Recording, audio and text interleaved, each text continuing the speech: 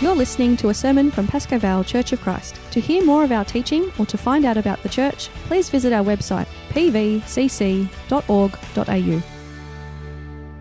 Welcome everyone this morning. Let me start by praying. Dear Lord, speak to us this morning through your word. Help us to know you and your great love for us, so that we can learn to love you and love others in the same way that you love us. And I pray this in the name of Jesus Christ, your Son. Amen. So today we're starting a sermon series on the book of Ruth. And Ruth is a story, and I think we all love stories. And if I were to ask you what your favorite story is, what kind of story would it be? Maybe a love story, maybe tragedy. I think for most of us, the stories we love the most are the ones that really touch our emotions deeply. One of my favorite stories is the movie Up. And in the first 5 to 10 minutes, there's a story within a story. It's a story of a dream that two young people had, Carl and Ellie. They dreamed of going to a faraway place called Paradise Falls to seek out their childhood hero. They grew up, they married each other, they tried to have children, but they couldn't.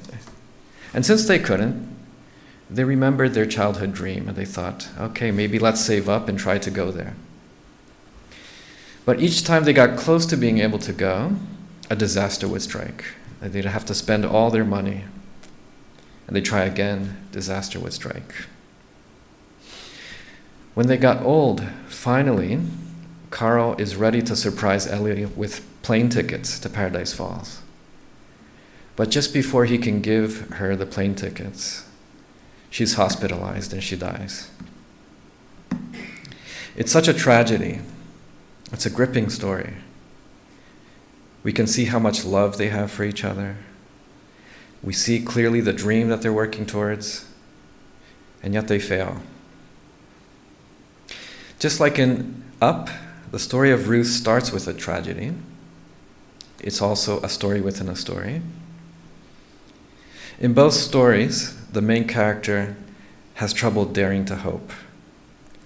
There's also another character refusing to go away. I hope you enjoy hearing about this beautiful story today, even though it does start with a tragedy. So let me tell you a bit about Naomi. She lived during the time of the judges. These were local strongmen who helped keep the peace and save Israel at a time when there was no king, at a time when everyone just did as they saw fit. As the book of Judges often repeats, in those days there was no king in Israel. Everyone did what was right in his own eyes. But Naomi, she married into a family that was God-fearing. Her husband Elimelech's name means, my God is king. He was from a family of standing. All the women of the city knew Naomi and respected her. The city of Bethlehem itself was prosperous. The name even means house of bread. Naomi's name means pleasant, and she hoped for a pleasant, abundant life. She hoped for many children who could provide for the family. She hoped for sons to be able to pass on the family name so that her family's land wouldn't fall to outsiders, but would always stay in the family. Marrying Elimelech seemed like God's gift to her. Her future seemed quite bright. However, her hopes took a long time to come. When other women around her were having many children, she struggled. It appears that she only ever had 2 children. The first was named Mahlon, meaning weakling, and her final son was named Kilion, meaning it is finished. By the time she was at the end of her reproductive years, after much struggle, she was only able to have 2 children. But they were sons. They would be able to marry and have children of their own to help the family. They'd be able to pass on the family name so that she could live out the rest of her days on the family property. She wouldn't be poor or homeless. Her descendants would be guaranteed both land and security. However, at some point, a severe famine comes upon the entire land. Was this God punishing the people again for their unfaithfulness to him? Maybe. But her family was faithful to God. Why should they suffer? Well, with opportunities drying up and only 2 children around to help out, her husband decides to seek out opportunities further afield, abroad, in another country. I mean, her ancestors Abraham, Isaac, and Jacob, they sought refuge in other countries when they needed help. Why shouldn't her family? So they'd go to Moab. The last time that Israel and Moab had fought was decades earlier, as you can read about in Judges 3. The Moabites may be enemies, but at least for the moment, there's temporary peace. And Elimelech, he had enough money to buy some goodwill among the Moabites. So her husband would sell some of the land to pay for the travel, but still keep a part of it so that they can return to it. When they returned, they could purchase the rest of the land back. Their land would continue in their name, land to give to her children and their children forever. So in Naomi's mind, she might be thinking, it's okay, soon the famine will be over. Then we'll return and continue our life back up again. But then 1 year turns into 2. Oh God, when will the famine end? When can we go home? And then Elimelech, oh dear God, I always dreamt of returning home and continuing on with my family. How can I go home without my husband? Thank you, God, that you gave me my sons. They'll be able to provide for me into my old age. But without Elimelech, I won't be able to arrange wives for them. And I wouldn't want them to marry wives that will turn their hearts against you. Please, God, direct my sons to make good decisions without their father around. And so soon, Naomi was praying, God, my heart is torn. They've both married Moabite women. They don't come from rich families. They're fatherless themselves, but they're kind women. Help them to know you. Bless them abundantly with children. Then a year passes, maybe 2. No grandchildren yet. God, I struggled myself. Why them too? Then 10 years. God, it's clear they both won't have children. Please help us at least to go home. And then, God, why did you take my children? Now I'm left a widow, childless, in this foreign land, and with 2 daughters-in-law depending on me. How can I provide for them? What can I do? God, you've taken everything from me, all that I hoped for, all that I dreamed of. I hear that you've blessed Israel. Bread has returned again to Bethlehem, but I'm not blessed. How can I return so empty? My daughters-in-law wouldn't want to leave their country, and they'd be in danger in Israel. Who would want to marry them? Didn't you say that their descendants can't enter into your temple? And I'm too old to work. How can I survive? God, you've taken everything from me. My life isn't pleasant, and I no longer know how to be pleasant around others.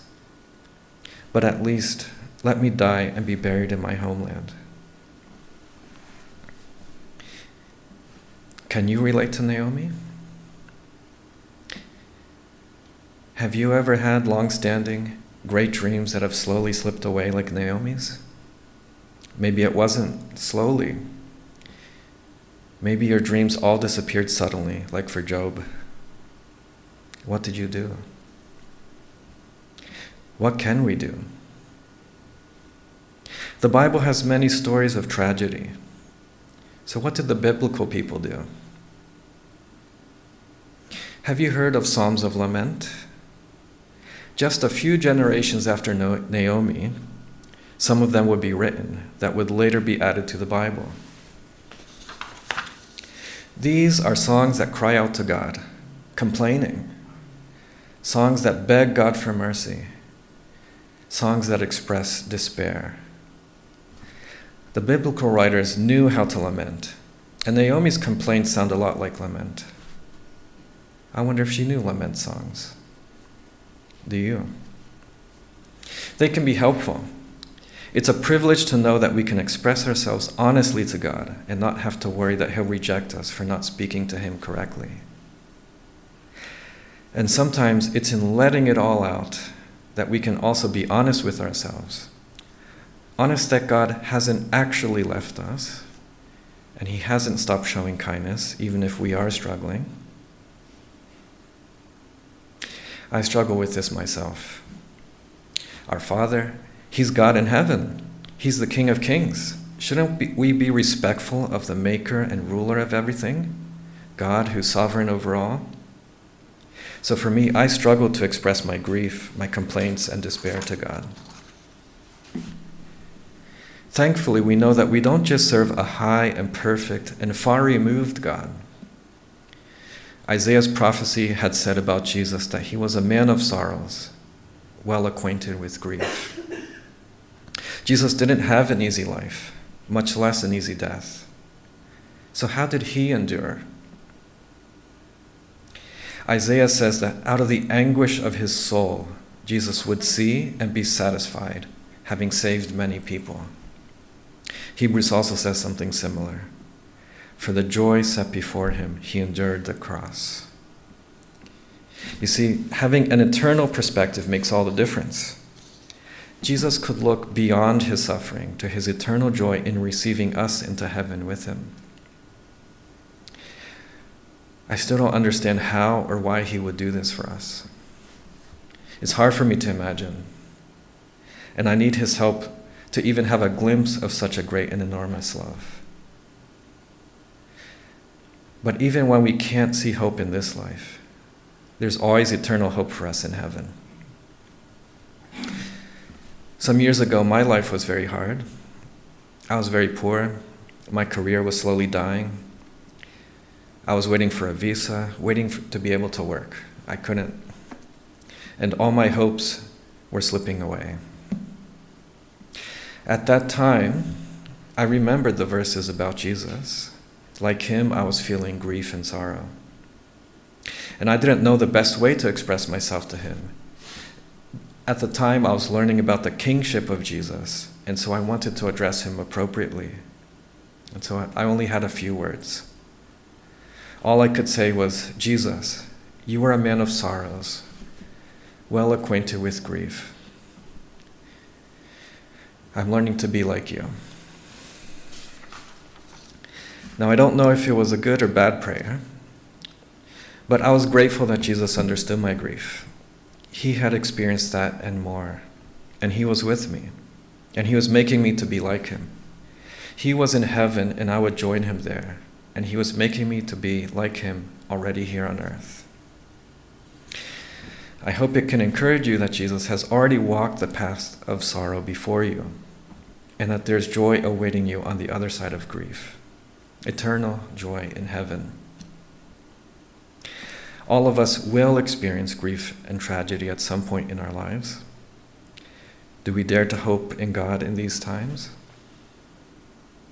Sometimes we just can't. It seems like we just can't see beyond our circumstances. In Naomi's time, 3,000 years ago, they didn't yet have the eternal perspective like we do. They looked for God in this life, because the Bible's revelation of the glory of heaven was still to come. So what does Naomi do in her grief? Does she despise and reject God for all the troubles she has? Or does she bless Him despite her troubles like Job? Well, neither. But she is honest in how she feels. She's totally depressed. And when the whole town is excited to see her, that's the worst thing for her. She's been despairing of life itself. How can she join in with their joy? But I like how honest she is. She no longer wants to go by the name that means pleasant. She wants to be known as bitter, which is what Mara means. And she attributes her bitter life to God. She says that God has testified against her. Maybe she blames herself for what happened. In those days, people were quick to attribute ill fortune to God's punishment for sin. But at a time when neighboring nations thought of their gods as having only local power, Naomi had a much more expansive view of God. Her God continued to act in Moab. He may have brought disaster, but she attributes it to him. Maybe she considers herself guilty for ending up in a foreign land, but God has been with her the entire time. She may have come back empty, but she gives credit to God for bringing her back. She has great faith, and she acknowledges God in her life. And here's the thing. She may be bitter about her life. She may say that the Almighty is against her, but she walks towards him and towards his people. She decides to go on the long journey back home to the land God gave her people. She may die poor and homeless, but she will go that way because that is God's way. So I like Naomi, and her daughters-in-law love her too. Naomi says that they've been kind to her. They certainly stuck around her through thick and thin. They didn't abandon her when life got difficult, when their husbands died. It's true, maybe they didn't have much to go back to.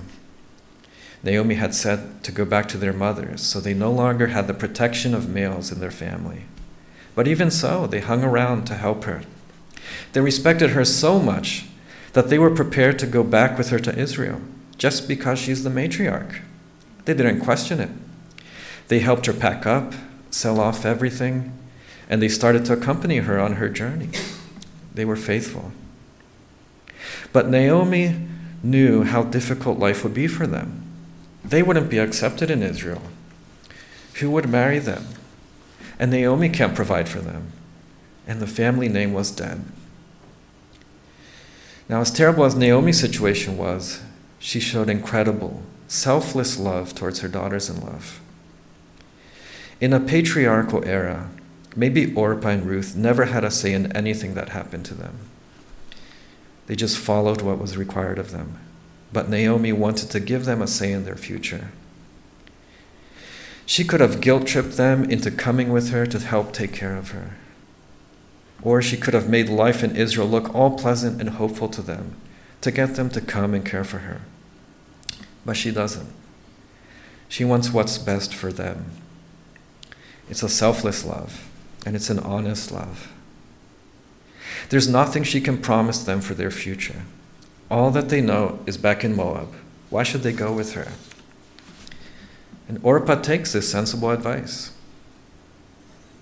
I think it was painful for Naomi, though. Up to this point, both Orpah and Ruth were prepared to join Naomi's people, but they hadn't said anything yet about God's. Orpah clearly wasn't ready to give them up. At this point, Naomi brings the issue into the open to Ruth. Ruth would need to know that going forward meant giving up her gods. She wouldn't be allowed to serve them in Israel. Naomi is being very honest with Ruth about the cost of this decision. How could she demand that Ruth give up absolutely everything? Her country, culture, language, and religion for an uncertain and dangerous and hopeless situation. 3 times she asks Ruth to turn back. Finally, at this point, we hear directly from Ruth, and it helps us to understand a little bit about who she is. It's one of the most beautiful passages in the Bible. Where you go, I will go. Where you lodge, I will lodge. Your people shall be my people, and your God my God. Where you die, I will die, and there will I be buried. Ruth's name actually means friend, and she hasn't given up on her name. She's going to continue to be Naomi's friend no matter what. And she's accepted not just her people, but her God. And it's not just that she's accepted to be around her God, but she has accepted him as her own God. She even takes an oath in his name. In fact, Ruth fears God more than anything in life, any present or future circumstances. Life may be hard, but she knows who's in control and who to fear. She doesn't have any illusions of hope. Naomi has already made everything clear to her.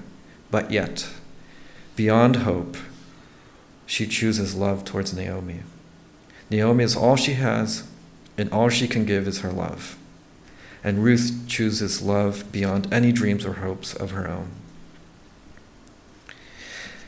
That kind of love isn't easy. Have you ever had to make difficult choices that demand everything from you? Maybe in the midst of grief, you've had to choose a path forward. How do you make up your mind what to do? What criteria do you choose to use? As Christians, we call ourselves by the name of Jesus. Christian, the word itself means little Christs. So we should try to be like him. What did Jesus do? Well, when he knew the time was coming for him to die, out of love for all of us, he set his sight on Jerusalem and walked firmly towards it, to the great amazement and fear of those who followed him. In his darkest hour, he pressed on in love for us so that we could receive forgiveness and be redeemed to God, so that we could have an eternal home in heaven. Jesus calls us his friend, and just like the one called friend in this story, just like Ruth, he shows us amazing, undeserved love, clinging to us on our journey home, and he won't let even death separate us. So in Ruth, we see a preview, a foreshadow of Jesus' selfless display of love towards us. When we don't know what to do and all seems hopeless, let's press on in selfless love, like Naomi, like Ruth, like Jesus. Love is greater than hope, but there is hope. Do we dare to hope in God? Naomi had been disappointed over and over again. She didn't dare to hope anymore. But if she had thought carefully, she could have seen God's hand at work all throughout her life. God had blessed her family with the ability to escape the famine. They were able to successfully settle in the land of their enemies for 10 years. When her husband passed away, her sons were able to keep helping support her, and they married very kind women. When the worst happened, it happened just as the Lord's name became famous in a foreign land, beckoning her to go back home. And who would have imagined her foreign daughter-in-law accepting God as her own and helping her on the long journey back home? And they arrived at the house of bread just as the barley harvest was starting. God didn't leave her, and he hasn't left us without hope, no matter our circumstances. Maybe you're worried for your health. Maybe you don't see much hope in retirement. Or maybe things are actually going well for you, but you're wary of trusting God because of your past hurts and griefs. Maybe you're currently feeling grief, maybe over an empty nest or the loss of a loved one. Maybe you wish you could have children, or your career has slipped away. Maybe your studies aren't going well. If you can identify with these, let me encourage you. Look up songs of lament in the Bible. If you search online, you can find lists. Maybe they can help you learn how to express yourself in these kinds of situations. They may help you know how to pray. Either way, I encourage you to acknowledge God. Naomi never gave up acknowledging God in her life, even if she was bitter. Because when we acknowledge God, it's a reminder that ultimately God is in control, and it can remind us that he works all things for our ultimate good. I also encourage you to find someone you can pray with, someone you can freely open up to. Naomi knew that if she went back home, she could open up freely to everyone about her bitterness and how she felt that God had brought disaster on her. And maybe you yourself are not going through difficulties at the moment, but you know someone who is. You may not know the end result for this person. You may not be able to offer assurance that everything will be all right. In fact, it may look dark. But you can be like Ruth to this person. You can cling to them and walk the difficult journey home with them. And because we know more about God's eternal plan than Naomi and Ruth ever did, as you walk with them, you can point them to Jesus, our Savior. Through Jesus, God has a plan for them, a plan for each of us, an eternal plan of hope. Naomi didn't know it at the time, but the end result of her story was the birth of King David, her great-great-grandson, and King David's descendant 1,000 years later would be Jesus. What a privilege. Naomi was very privileged. Like her, we may not yet see the end result of our story, but God is writing a beautiful story, and He wants us to be a part of it. And even if you're having trouble this morning daring to hope, let's at least not give up walking towards God in selfless love. As we do, we'll learn to be like Jesus, and in time, we'll see the eternal light of joy once again. Let's pray. God, thank you for your love and for the eternal hope that you give us. Please grant us to be daring in hoping in you. Amen.